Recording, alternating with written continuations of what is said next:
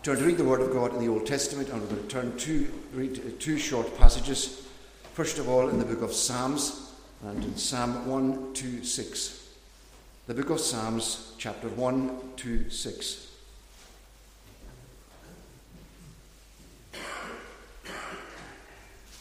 Psalm 1 to 6, at the beginning, a song of ascents.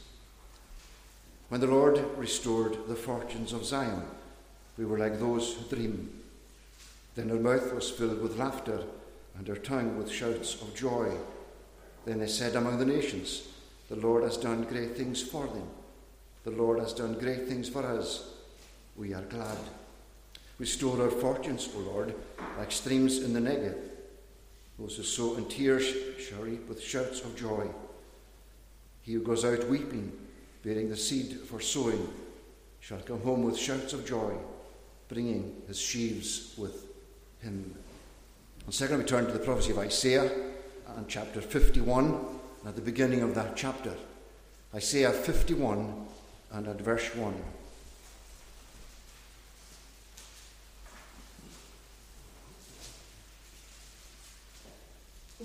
Listen to me, you who pursue righteousness, you who seek the Lord. Look to the rock from which you were hewn, and to the quarry from which you were dug. Look to Abraham your father, and to Sarah who bore you. For he was but one when I called him, that I might bless him and multiply him. For the Lord comforts Zion, he comforts all her waste places. He makes her wilderness like Eden, her desert like the garden of the Lord.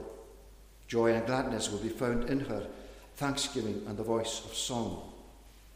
Give attention to me, my people, and give ear to me, my nation. For a law will go out from me, and I will set my justice for a light to the peoples.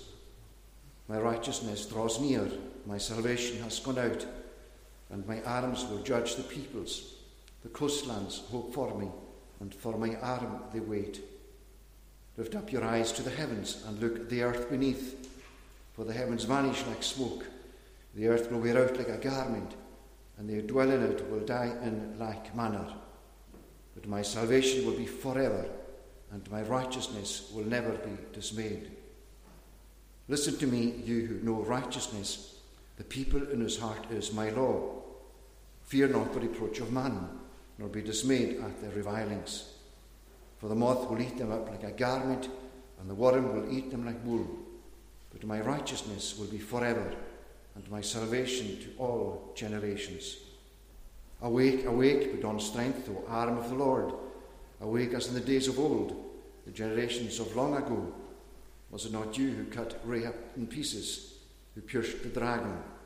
Was it not you who dried up the sea, the waters of the great deep, who made the depths of the sea a way for the redeemed to pass over? And the ransomed of the Lord shall return, come to Zion with singing. Everlasting joy shall be upon their heads. They shall obtain gladness and joy, and sorrow and sighing shall flee away. I am he who comforts you.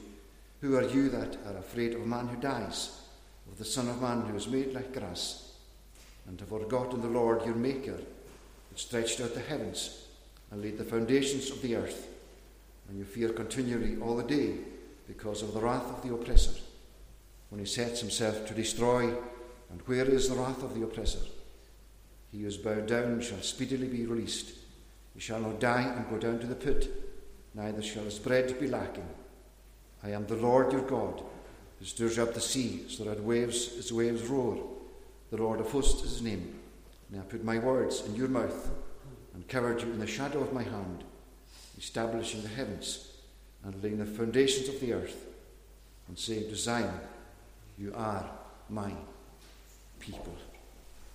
Amen. This is God's word, and we trust that he will bless to us this reading, or these readings from it.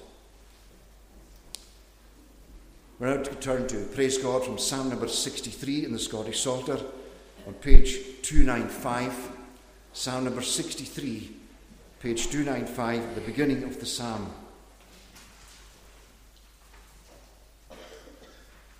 Lord, thee, my God, I'll early seek. My soul doth thirst for thee. My flesh longs in a dry, parched land, wherein no water be. We sing from verse 1 to the verse mark 6 to God's praise.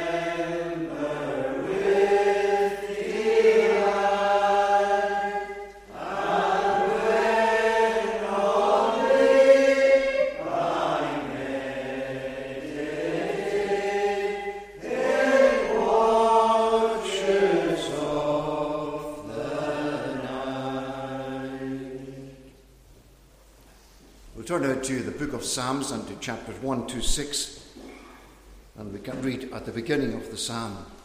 Psalm 1 to 6 at verse 1.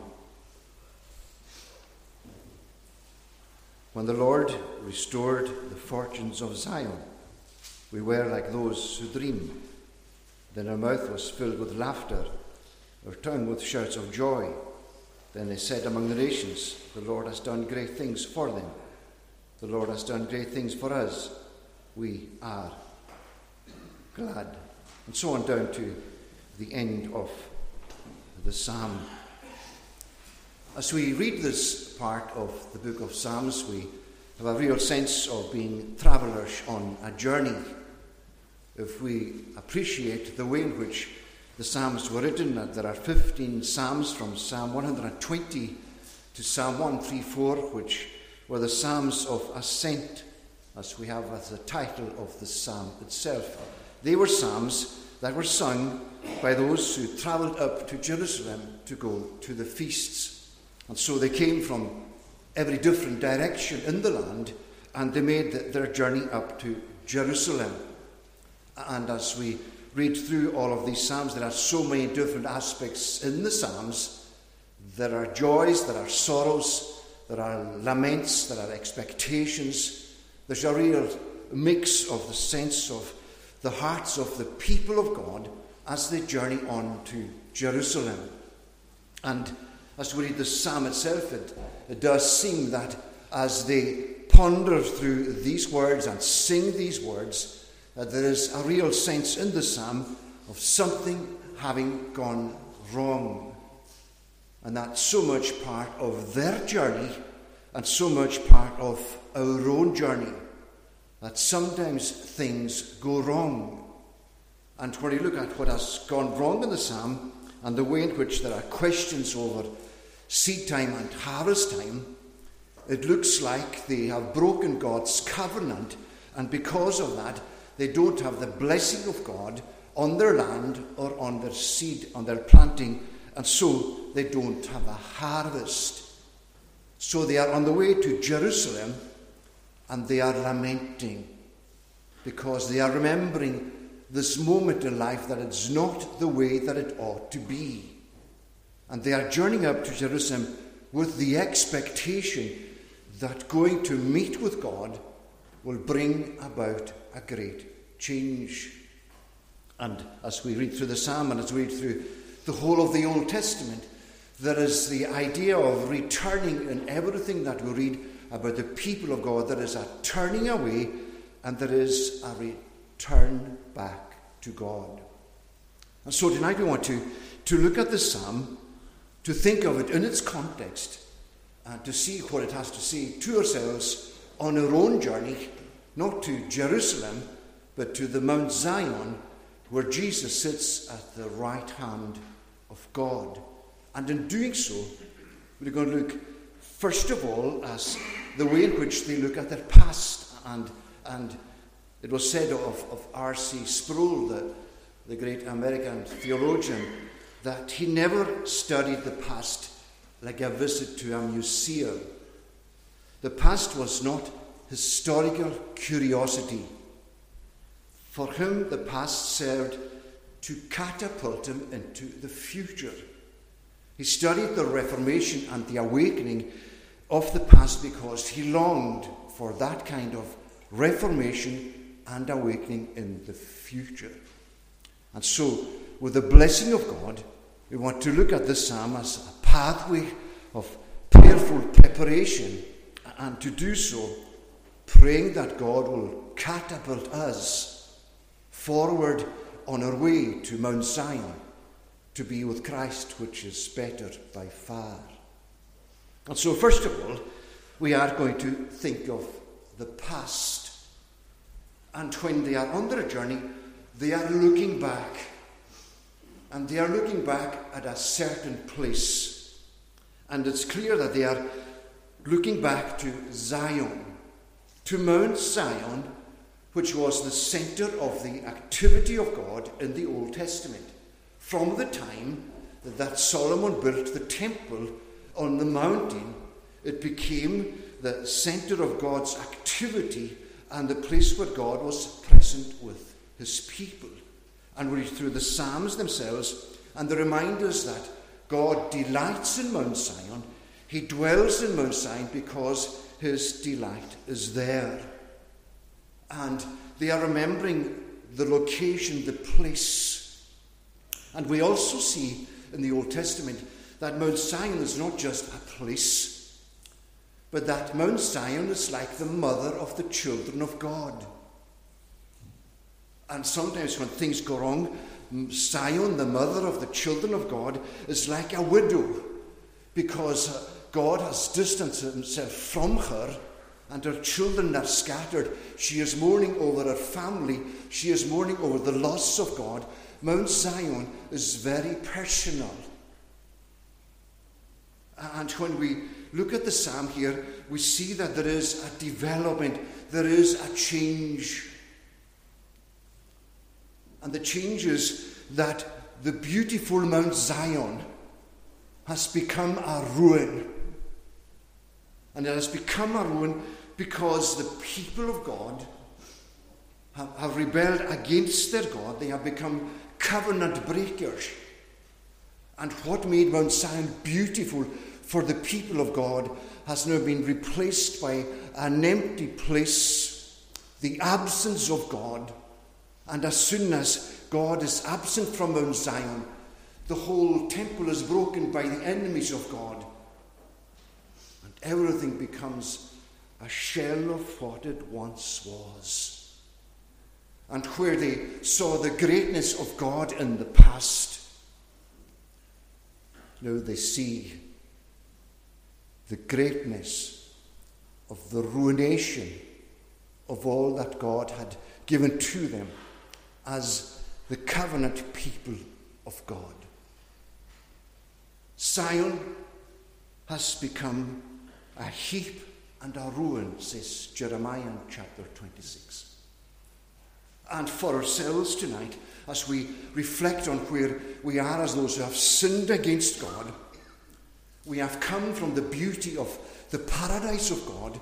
We have broken the covenant of God and written over all of our dwellings and all of our hearts tonight is the statement that here God once dwelt and he is no more here because our lives have been ruined by sin, rebelling against God, and there is that great absence of God in our lives, and we see nothing but brokenness. And when we come to the gospel, we have to do two things. We have to see who God is. And when we see who God is, we have to see who we are. And that's where the memory of this people goes. That they look back to all that God did. They look back to the consequences of what they did themselves. And they're going to Mount Zion. And no wonder they're lamenting. And tonight, if we are coming to the Word of God and to the gospel of Jesus Christ, understanding where we have come from, then how we ought to weep and to lament. And when we do so, we are taking a step on the journey with them to a better experience and a better environment. We need to embrace that great change that our sin has brought about. It happens to us in our journey of faith. It happened to Adam as a great covenant breaker. It happened to the children of Israel as those who broke God's covenant. The past, it's not a museum. It's a past that speaks to us of our sin against God and the serious consequences of that. That just like Mount Zion was a ruin, that we are dead in trespasses and sins. But that's not the end of the story. And that's why the memory of the past can catapult them into something better. When the Lord restored the fortunes of Zion, the intervention of God. They are thinking back to the moment when God turned them around. And the restoring is that turning around, and the fortunes speaks of the way in which God turned their turning. It's simply what it means. And it's the simple, profound way in which God comes to rescue people from their sins. He does so by turning their turning. And that turning of their turning is to restore them back to his own favour. It's to reinstate them in that relationship with him, to reconcile them to himself. And they are looking back to the way in which they were taken from Babylon back to Jerusalem, and they started building the temple. I will bring them back. And they're looking at the ruin of the temple in Jerusalem at Mount Zion. And they're seeing a mountain of their difficulties. And God is saying to them in Zechariah, not by might or by power, but by my Spirit, says the Lord. The hands of Zerubbabel have laid the foundations of this house. The hands of Zerubbabel will also complete it. God will do the rebuilding. And we leapfrog and take a steep step forward to see the way in which God actually does that. Yes, he does the wonder of bringing them from Babylon to Jerusalem. but the greatest intervention of all, in the words of Paul, is that God was in Christ. And where was God in Christ? He was in Christ in the manger, of course. He was in Christ in his whole life, but God was in Christ on the cross, reconciling the world to himself. He turned that turning, and he did that on Calvary's cross when he turned his face away from his own Son on the cross, who was bearing our sin. When he who knew no sin was made sin for us, that we might become the righteousness of God in him. When he was cursed and made a curse because of the curse due to us for our sin. And so when we hear the Son of God crying out on Calvary's cross, my God, why have you forsaken me? Why have you turned away from me? It is because I'm restoring the fortunes of those covenant breakers who can never recover themselves. And the only answer to their critical condition is for you as my son to be there on Calvary's cross in this defining moment to bring about reconciliation. And so that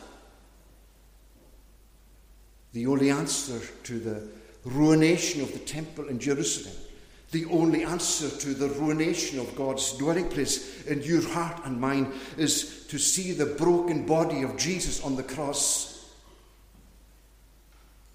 Dare I say with all reverence, that the ruination, the crumbling of the body of Jesus on the cross is what was necessary for you and for me to know peace with God, and to understand that when God raised Jesus from the dead, there was that great returning, that great life after death, so that those who are far off are brought near. It is all because of the past intervention of God in the person of his Son on Calvary's cross, corresponding to the broken temple and the empty tomb, reminding us that there is hope. And tonight, as we journey on together, we need to allow our minds to reflect on, not on the museum, the history of what God has done, but on the living realities that show to us the kind of God that is working, the kind of God that is loving his people, and how he has accomplished that through the broken body of his Son, through the empty grave, and through the installation of Jesus Christ at his right hand. And that past was the means of transforming those who were present in it, those who came to rebuild the temple. They are singing, they are celebrating that God has taken them from there and taken them here. And he has provided the riches of Babylon to enable them to begin to rebuild this temple, to bring back the utensils that belong to the temple. They are singing with joy. Yes, they are sad because this is not as great as the original temple. But they are singing with joy. Then, says the psalmist, our mouth was filled with laughter, our tongue with shouts of joy. At the end of verse 1, we were like those who dream. There is a saying that we are perhaps familiar with, where people are said to be living the dream. It's life at the pinnacle of everything that they could possibly hope for or want. But here is the real living the dream. And they were like those who dream. Sometimes we dream and wake up in the morning and we are so thankful that our dreams are not true. Sometimes we have dreams that we wake up in the morning and we cannot understand where such darkness and such sin can come from. Other times we can have dreams that are so positive. But dreams, in the context of the Old Testament, has more to do with the promises of God. Jacob dreamed the dream. Moses was given a revelation. Daniel had visions. They were given an insight into the purposes of God. And it is a sense of the promises of God that the psalmist is speaking of here. We were like those who dream, in the sense that we're living the dream because now we are realizing the fullness of the promises of God for his people. And then, again, we springboard forward and we come to the resurrection of the Lord Jesus. And we come to Mary Magdalene, and she's looking for the body of her Saviour, but it's not there. If you have taken him away, tell me where you have laid him. Mary, Rabboni. And you can begin to imagine the way in which her heart was filled with a sense of joy at the realization that Jesus was alive. We go to others and they're lamenting on the way to Emmaus, and Jesus comes alongside them. Why are you so sad? What has happened? Then he opens the scriptures to them, beginning with Moses, spoke to them of things concerning himself, and the penny dropped. The promises of God have been fulfilled. Here is the living Christ, the Jesus of Nazareth who died on Calvary's cross. It's nearly too good to be true. They're living the dream because the Jesus that they thought was finished is now honoured by God. He is on the way to God's right hand. And these folks on the way to Emmaus, when the penny drops with them, did not our heart burn within us when he talked with us? The past. We think of the past especially tonight with regard to the death of the Lord Jesus, with regard to his resurrection, and with regard to the impact his resurrection had on those who were his disciples at the time. And occasion after occasion, he made himself known to them, confirming to them what Paul was saying to the church in Corinth, that all the promises of God are yes in Jesus Christ. And tonight, wherever we are and whatever our burdens are, we need to revisit the history of God's work of redemption. We need to go back to the way in which this transforming event took place through the history and the life of the Lord Jesus, and through the experience of the disciples when he breathed upon them and they received the Holy Ghost. And for all of us together this evening, there is no other hope for us. There is no other rebuilding project, but one that begins because of what God has done in the person of his Son. The past. And yes, we can go back to experiences along life's way where God did further rebuilding in our lives because it was necessary. But all of these events were means that God used to bring us back to see in a greater way the fullness of the riches of the blessing that we have through faith in Christ by the power of his Spirit in our hearts, as those who have the spirit of adoption that cries, Abba, Father. The past. Let us think about the past. Because when we do so, it gives us the impetus, the motivation. It gives us what drives us to my second point, which is prayer. What do we want most tonight? Do we want to live the stream that the psalmist has here, this pinnacle of the experience of the children of God through faith in Jesus Christ? Then if we do so, we cannot but pray. And we read in verse 4 that there is that simple, short prayer: restore our fortunes, O Lord. The Lord who is their covenant God, who brought them from Mount Sinai to where they are, who brought them out of the exile of Babylon, the Lord who sent now his Son into the world to be their Saviour.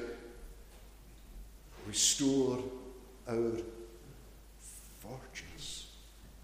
In other words, do for us what you did for them when they met with the Lord Jesus after the resurrection.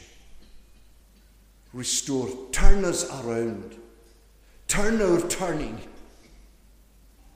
and bring us to experience that joy of being reinstated in a proper relationship with God, of enjoying the covenant favour of God,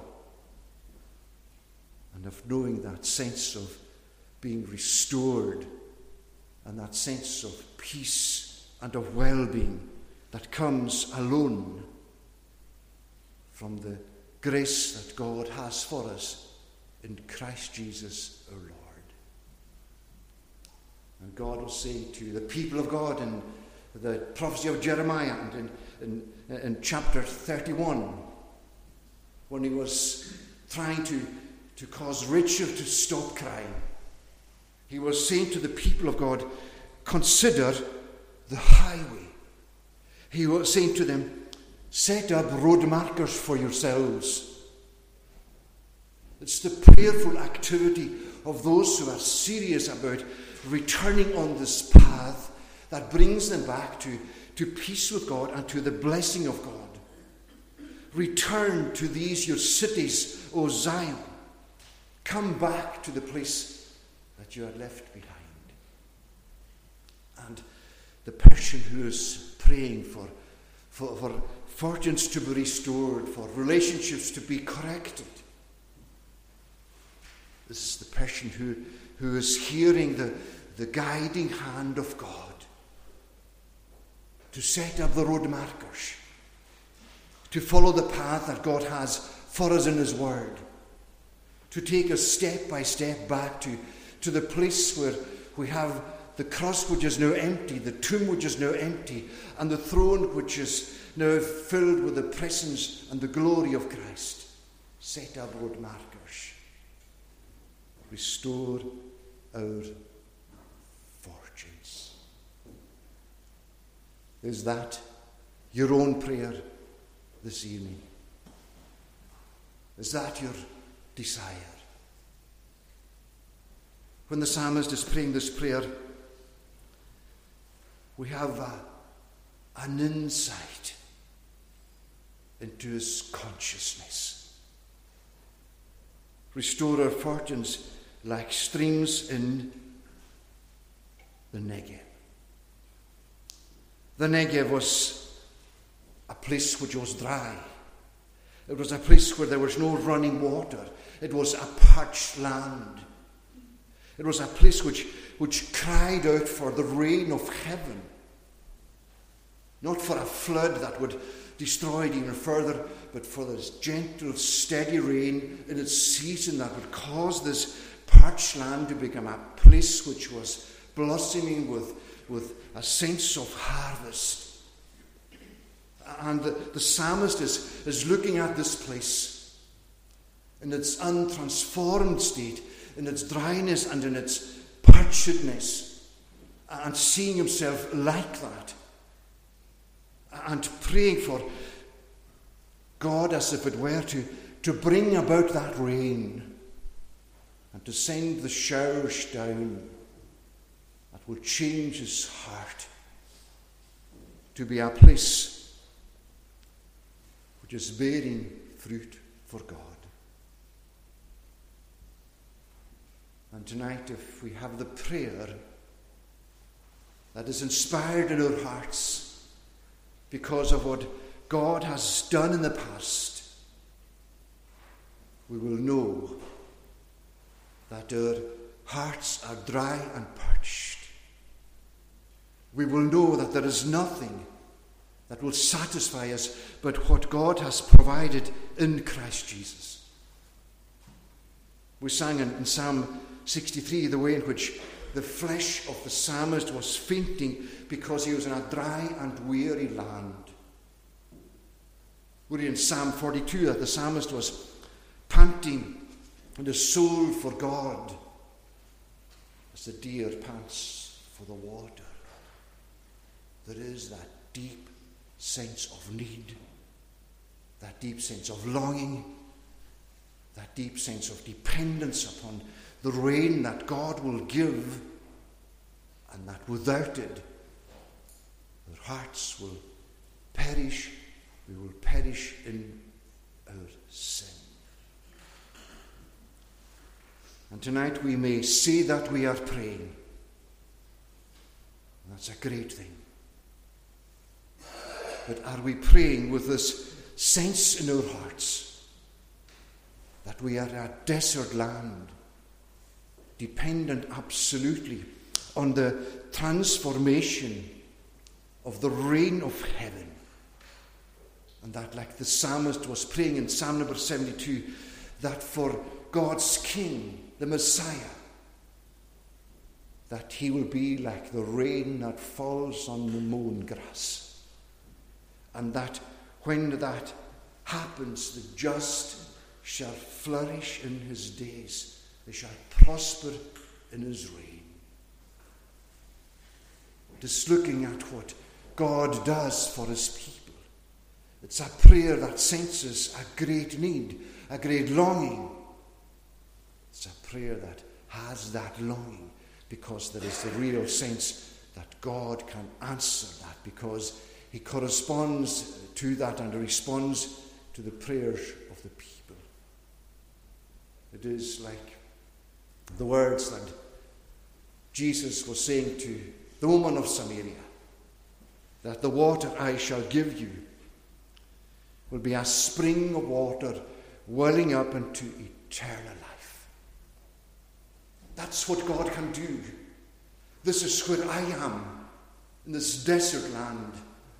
And because I see that's what God can do in the light of what he has done in the past through the passion of his Son, because of that, then it's my deep, heartfelt prayer that he will restore my fortunes, that he will do for me what he did for Mary at the tomb, what he did for Thomas, what he did for the disciples, what he did for the great gathering at Pentecost, that the God who can do that, who has done it in the past, that he will come with the refreshing water of heaven and meet me in my need and rescue me from my dangerous plight and give to me a sense of being restored. The prayer that's inspired by the past. And thirdly, there is a promise. Sometimes we are so ready to quit when we're praying. So often we say, what is the point in praying?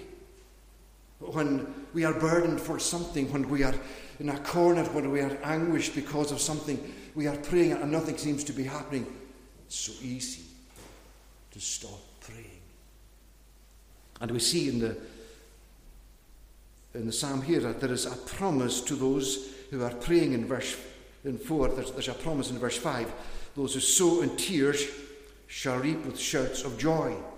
He who goes out weeping, bearing the seed for sowing, shall come home with shouts of joy, bringing his sheaves with him. those who sow in tears. There are three things that we can notice here that describes those who are praying. They have a bag of seed. They are bearing the seed. They are going out to sow that seed. And they are going out to sow that seed with tears. Why are they crying? Because up until now, they have sowed their seed. And year after year, there has been no harvest. And they come to this time of sowing seed, and they cannot but cry. Cry because the seed didn't produce anything last year, and cry with the fear that it won't produce anything this year. And they cannot but go out and sow. And just like the parable of Jesus, where the sower goes out to sow and he plants the seed, he goes out weeping, bearing the seed for sowing. And John reminds us in 1 John chapter 3 that there is that sense of the people of God. They shall not sin because the seed of God abides in them. There is the seed of their prayers. There is the seed of the grace of God.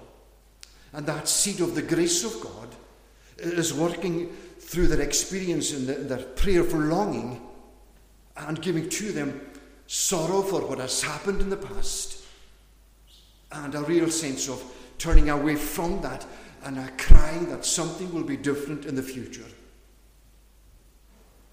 And it is to that kind of passion and to that kind of prayer that there is a promise for those who turn to God. And tonight we can come to God with our prayers. And we are motivated to come because of what He's done in the past through the passion of His Son. And we come with a sack full of our sins, the sins that have caused a separation between ourselves and our God. And we come with tears because of the way in which our sins have caused that separation. We come with a sack full of sorrows, that we are not the way that we were before, that we are not the way that we want to be, more importantly, that we are not the way that God would have us be. And we have tears also because there is a sack full of expectation that we pick up at the resurrection of our Lord and our Saviour. And that sack full of expectation gives me to persevere in my prayer, because that sack full of expectation meets my sorrows, it meets my sin, it meets all of my anxieties. Is that tonight how you come to pray?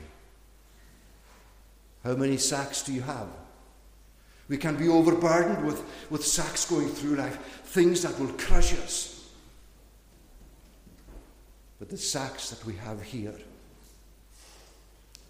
they will cause us to be bowed down, but they won't crush us. They will bring us to that place where God will supply our needs. The prayer, the sowing with tears. And it is for that prayer that there is the promise. Shall reap with shouts of joy, shall come home with shouts of joy, bringing his sheaves with them.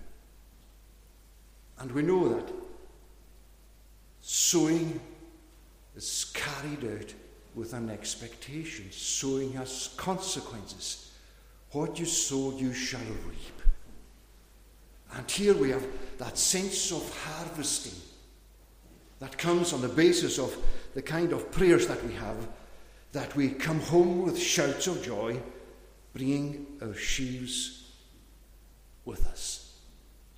For them, they are coming to their harvest, and their fields are white. Their fields are filled with produce that they can gather into their barns. For us tonight, if there is that sense of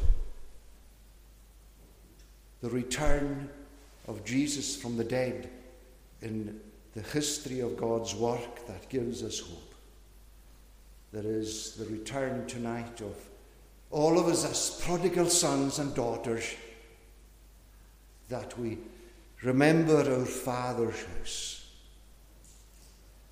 and that the God concerning whom we have turned our backs is the God who is working by his grace, who has planted his seed on good ground in our hearts, ground prepared by himself, and so that tonight our prayers and his grace, they're mingled together, inspired by his grace, and we are on our journey back to God. And the Father wanted to celebrate, because this my son was lost and is found. He is dead and he's alive again. Let's bring out the best robe for him. Let's give him a ring. Let's put shoes on his feet. Let's eat and celebrate. That's the promise of coming with a sackful of the blessing of God, because we realize that the sackful of our sin, like the burden that John Bunyan carried, that it is carried away at the cross of Jesus.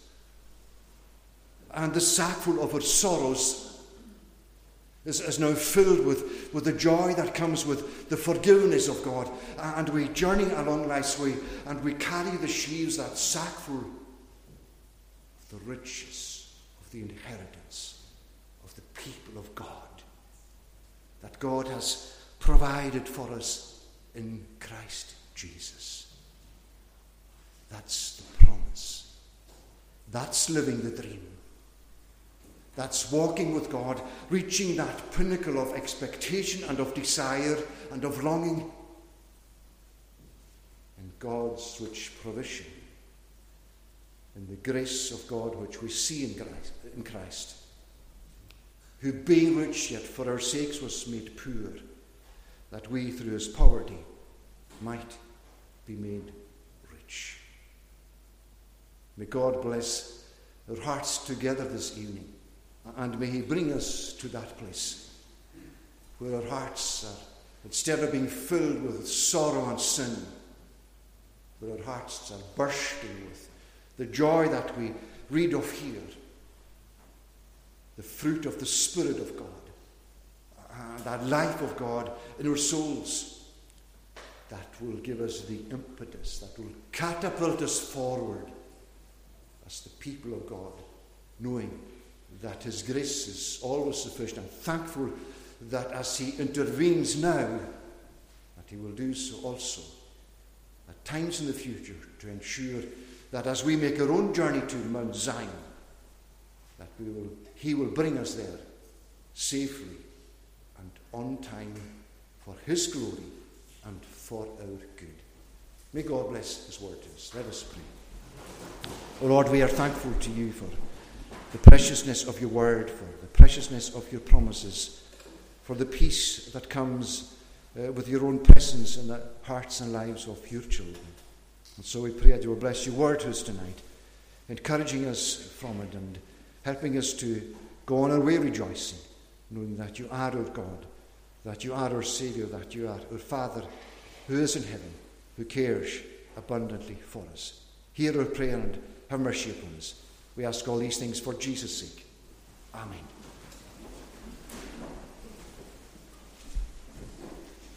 We turn now to praise God in Psalm number 85, and we're singing in Sing Psalms on page 113. Psalm 85. It has a similar theme to Psalm number 126, and we're singing from verse 1 to the verse marked 7. On page 113, in times past, Lord, you showed favour to your own beloved land. The prosperity of Jacob you restored by your strong hand. From verse 1 to verse 7, to God's praise.